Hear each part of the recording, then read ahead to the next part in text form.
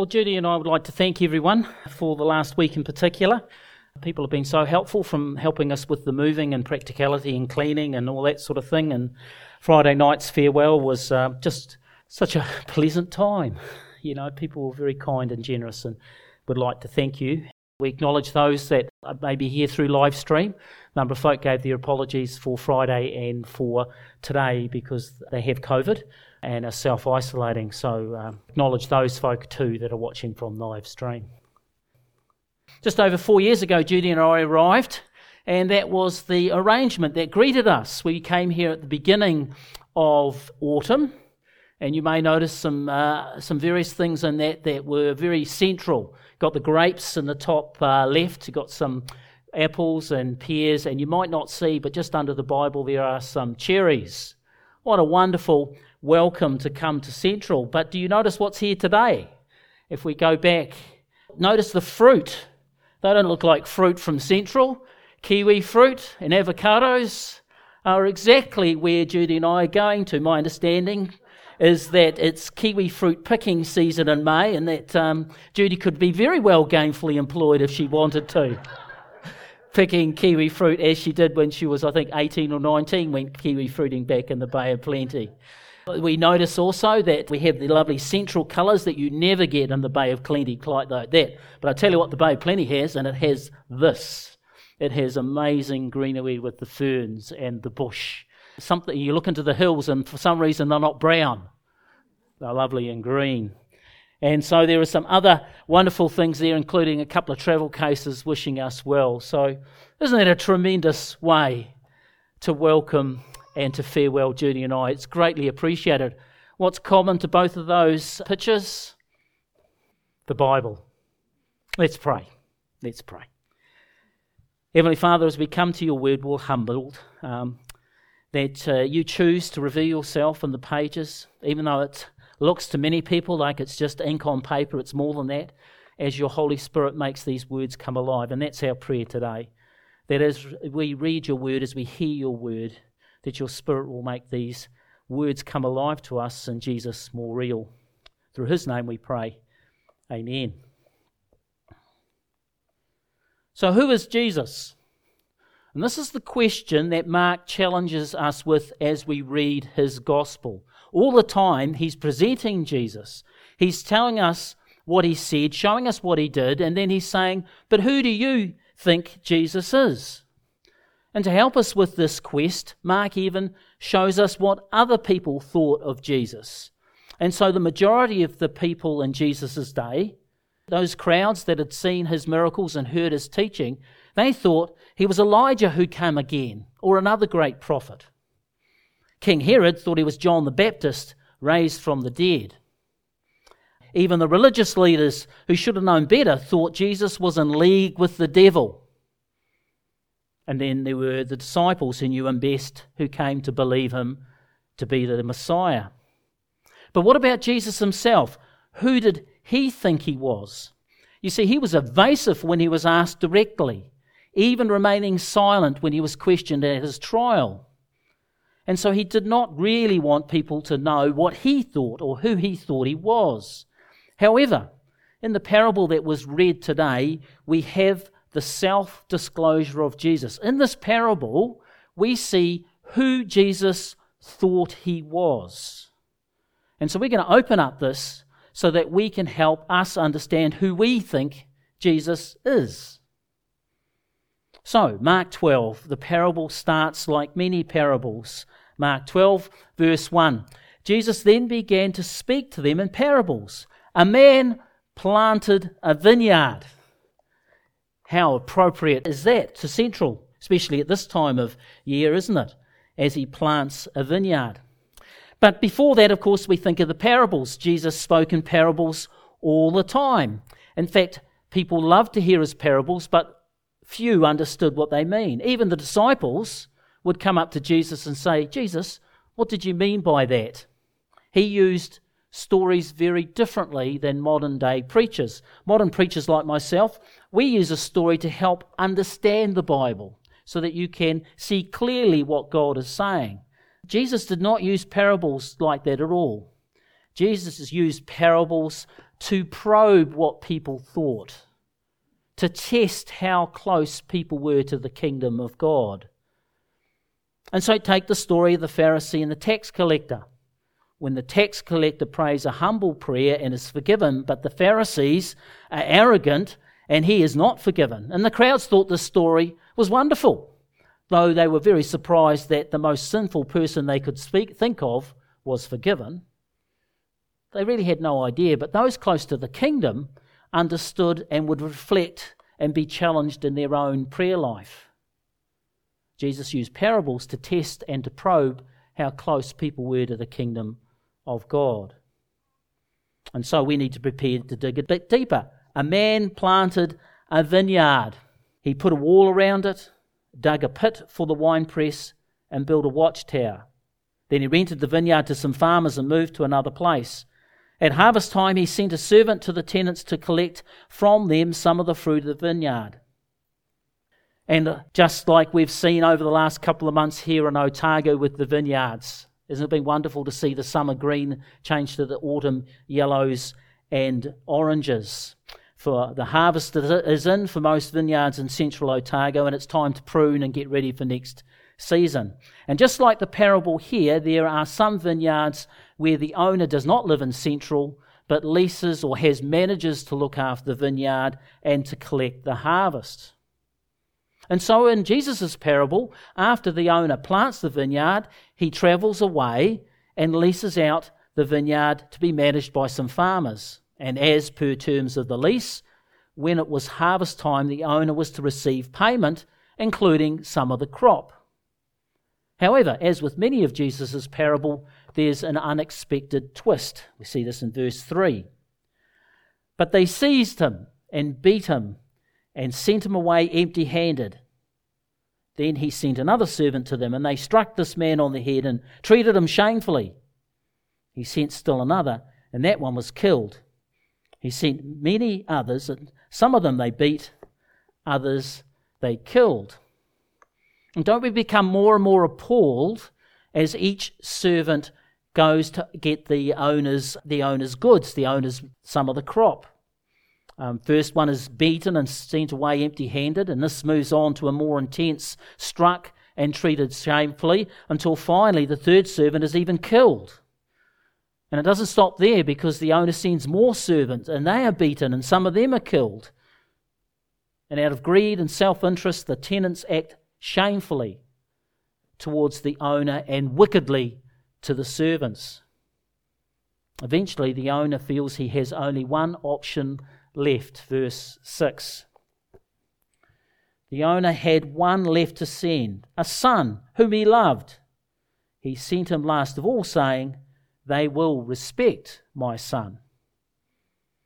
Now let's take a bit of a break at this point of the story and just spend some time working out who each of the characters of this parable are. Who are the tenants? Who are the servants? Who is the owner? And who is the son that we're about to be introduced to? Well, the clue that unlocks this parable is found in verse 12, and it's where the Pharisees, after the reaction of the Pharisees and the religious leaders after they hear the parable. Verse 12.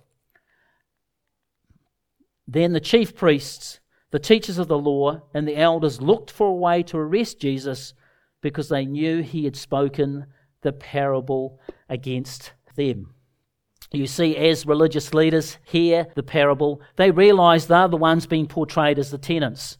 They realise that Jesus is embarrassing them by implying explicitly even that they are the tenants. And why would Jesus do this? Why would Jesus put the religious leaders in that position of being the wicked tenants? Well, that's because Jesus knows the plotting of their hearts. If we go back a page to Mark chapter 11, verse 18, what's happened is that Jesus has gone into the temple. He's cleaned it out of money changers and the sellers of animals, and he's challenged by the religious leaders. And after he responds in verse 18, we see this, Mark 11:18. The chief priests and the teachers of the law heard this and began looking for a way to kill Jesus, for they feared him, because the whole crowd was amazed at his teaching. And so, the religious leaders They've been plotting murder in their hearts against Jesus, and then they hear the parable of the tenants who are doing exactly the same thing. And they realise that Jesus is pointing the finger at them. So now that we realise that the tenants are the religious leaders standing watching Jesus, then it becomes clear who everyone else is. The servants are prophets of old, people like Elijah and Elijah, people like Isaiah and Jeremiah and Ezekiel. These are the faithful servants who were sent by God but not listened to, and some were even killed. So, the tenants are the religious leaders listening. The servants are prophets of old. What about the owner? Who is the owner? Well, it's God himself. God owns the land. It was he that planted the vineyard. And there's a passage in Isaiah chapter 5 verse 7 which really fills this picture well. And this is what Isaiah 5:7 says. The vineyard of the Lord Almighty is the nation of Israel, and the people of Judah are the vines he delighted in. He looked for justice but saw bloodshed, for righteousness but heard cries of distress. Isn't that interesting? In fact, part of me thinks that Jesus was reading Isaiah one day and read that verse, and that's where he got the idea of the parable of the tenants. Well, that's speculation, but you see the connection, isn't it? God has planted the people of Israel in the land, so the people of Israel are his vineyard, the vines, but there is betrayal and bloodshed in the vineyard. Really does point to this parable, doesn't it? And so there we have it. We had the first three of four characters. The tenants are the religious leaders. The servants are the prophets of old, and God himself is the owner. And the people of God are the vines. What about the son? I'll read that verse again in verse 6. He had one left to send, a son whom he loved. He sent him last of all, saying, they will respect my son. And so who is this son? Well, for those who have ears to hear and eyes to see, for those who are close to the kingdom of God, this is Jesus revealing who he thinks he is. This is Jesus saying, this is who I am. I, the one speaking to you this parable, I am the son. I am the vineyard owner's son. I am the Son of God. And for those who picked up on what Jesus was saying, they would be shocked, because this is blasphemy. Blasphemy of the highest kind. Unless it's true. And of course, if it's true, it's not blasphemy. So is it true? Is Jesus God's own son? Is he who he is claiming to be in this parable? Well, Mark has prepared us for this self-disclosure. He's prepared us at least in two places. Let's go back to Jesus' baptism in Mark 1:11. And a voice came from heaven, you are my son, whom I love. With you am I well pleased. Well, God himself thundered down from the heavens, you are my son. And also on the Mount of Transfiguration, Mark 9:7. Then a cloud appeared and covered them, and a voice came from the cloud. This is my son whom I love. Listen to him. Aren't those powerful witnesses? That reinforces Jesus' claim in the parable that he is the vineyard owner's son, the Son of God, his only son, and dearly loved. So let's jump back into the parable. What's going to happen to this beloved son? Jesus has revealed himself to be the Son of God, but he's done so in the middle of high drama, in the middle of tension. So what's happening in verse 7 and 8 of Mark 12? But the tenants said to one another, this is the heir. Come, let's kill him, and the inheritance will be ours. So they took him and killed him and threw him out of the vineyard. It makes you draw breath, doesn't it? This outworking of greed and malice, this violence that has no justification, has no mitigating circumstances, can be portrayed by nothing less than unadulterated evil and wickedness to the lowest of the low. And when we recover from the shock, we can't help but say, what will happen? What will the vineyard owner do? Surely there will be justice met out that will be proportional to what's happened. And that's what happens in verse 9. What will then the owner of the vineyard do? He will come and kill those tenants and give the vineyard to others. And surely everyone listening in the crowd would agree, except for maybe the Pharisees and the other religious leaders.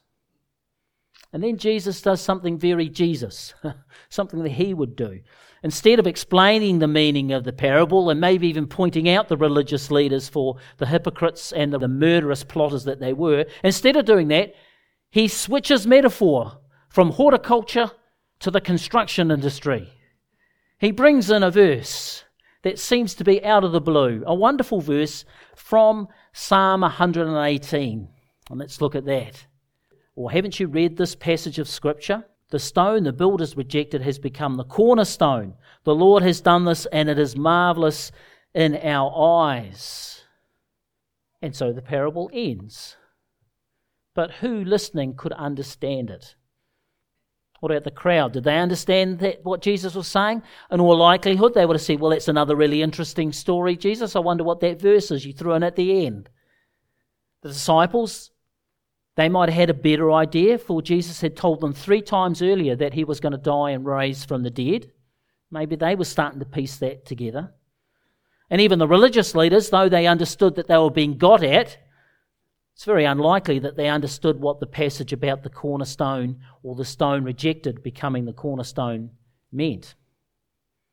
So what did the stone that was rejected that then became a cornerstone, what does that mean? What does that tell us about Jesus' self-understanding?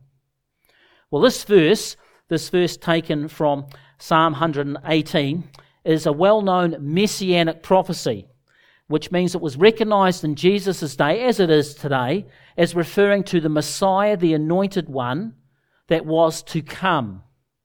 So notice what Jesus is doing there. He's making a clear connection between the rejected son and the rejected Messiah.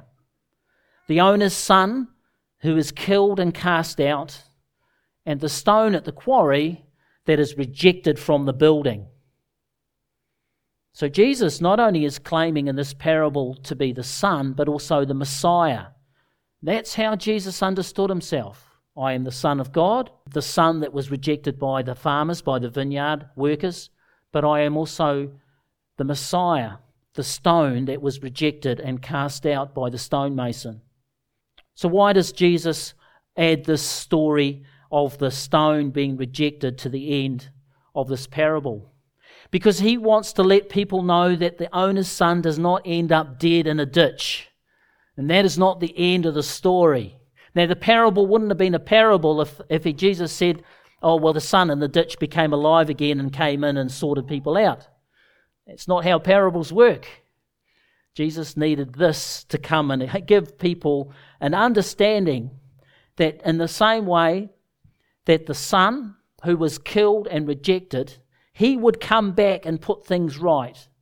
In a similar way that the stone that was rejected was eventually became the cornerstone that made the temple secure. Jesus is ending this in a hope. And for those who have ears to hear and eyes to see, we understand that Jesus is claiming to be the Son of God and the Messiah, the Son of God who is dearly loved, but also the long-awaited anointed one who will make us right with God.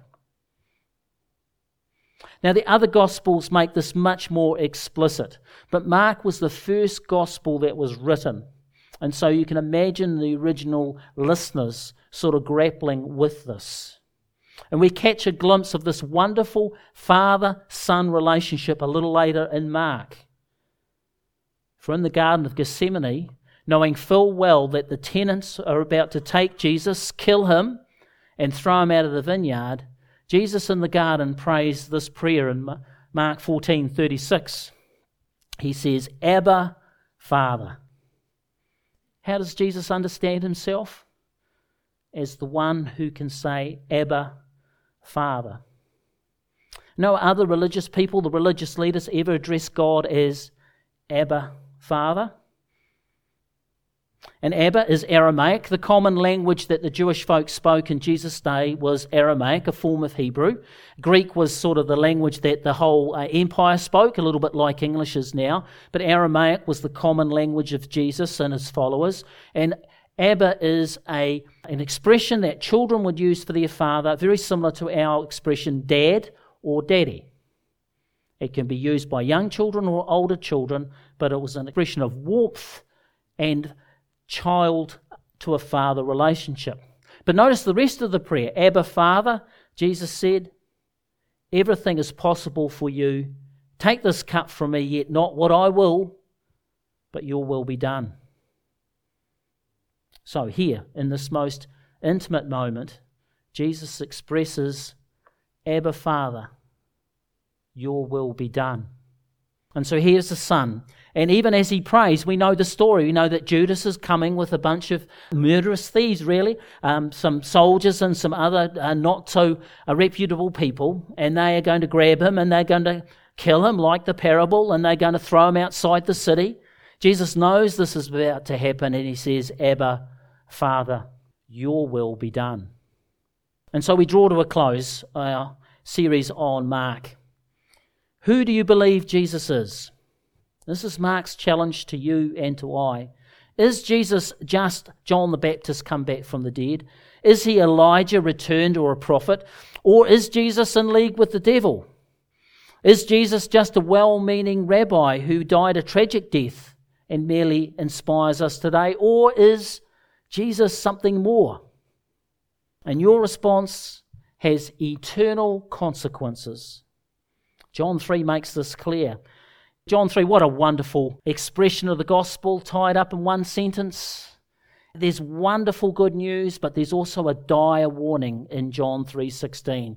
Often we concentrate on the good news. Let's read that. John 3:16.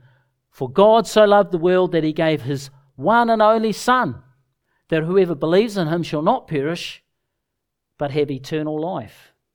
And we rejoice that God loved us. We rejoice that God sent his Son, and we rejoice that as we believe we have eternal life. But do you notice the dire warning? The default for those who do not believe is that they perish. Eternal separation from God. And so who we think Jesus is has eternal consequences. For those who believe, the eternal consequences are great joy and delight in the presence of God. For those who don't believe, the eternal consequences are eternal separation from God and all good things. And so, the parable of the tenants, where the son is rejected, murdered, and cast aside. However, it does not end there, because the stone rejected becomes the cornerstone. And this is marvellous in our eyes. It's wonderful that, isn't it? That's how that Psalm 18 verse 23 ends.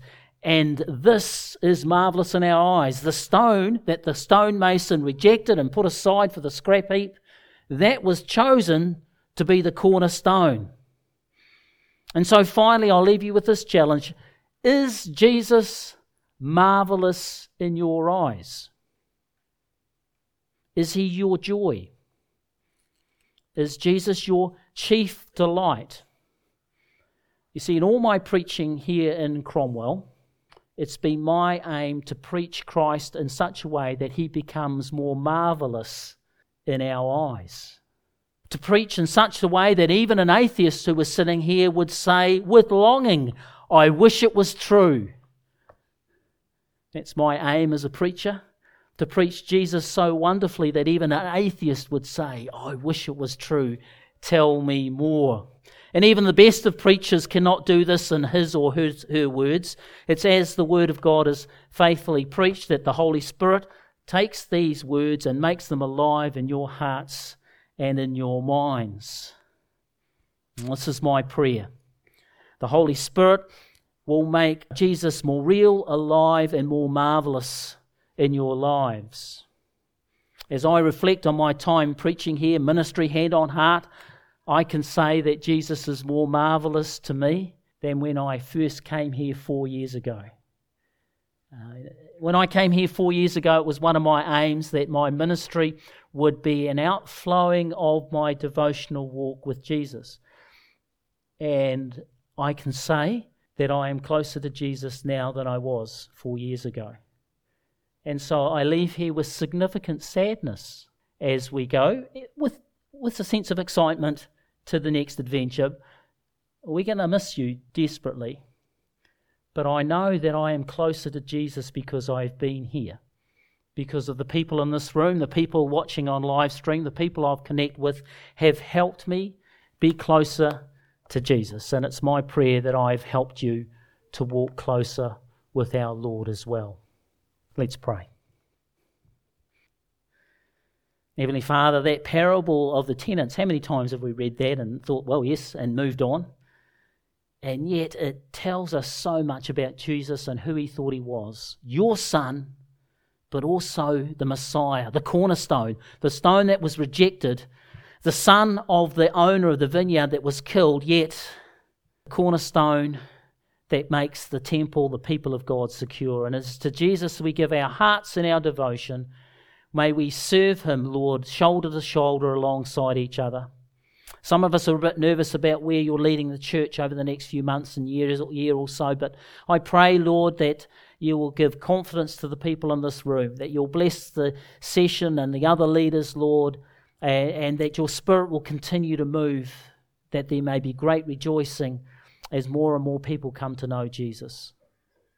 And so, Lord, as we come to communion, as we come to the body and the blood, may you make Christ even more marvellous in our eyes. Through Jesus' name, amen.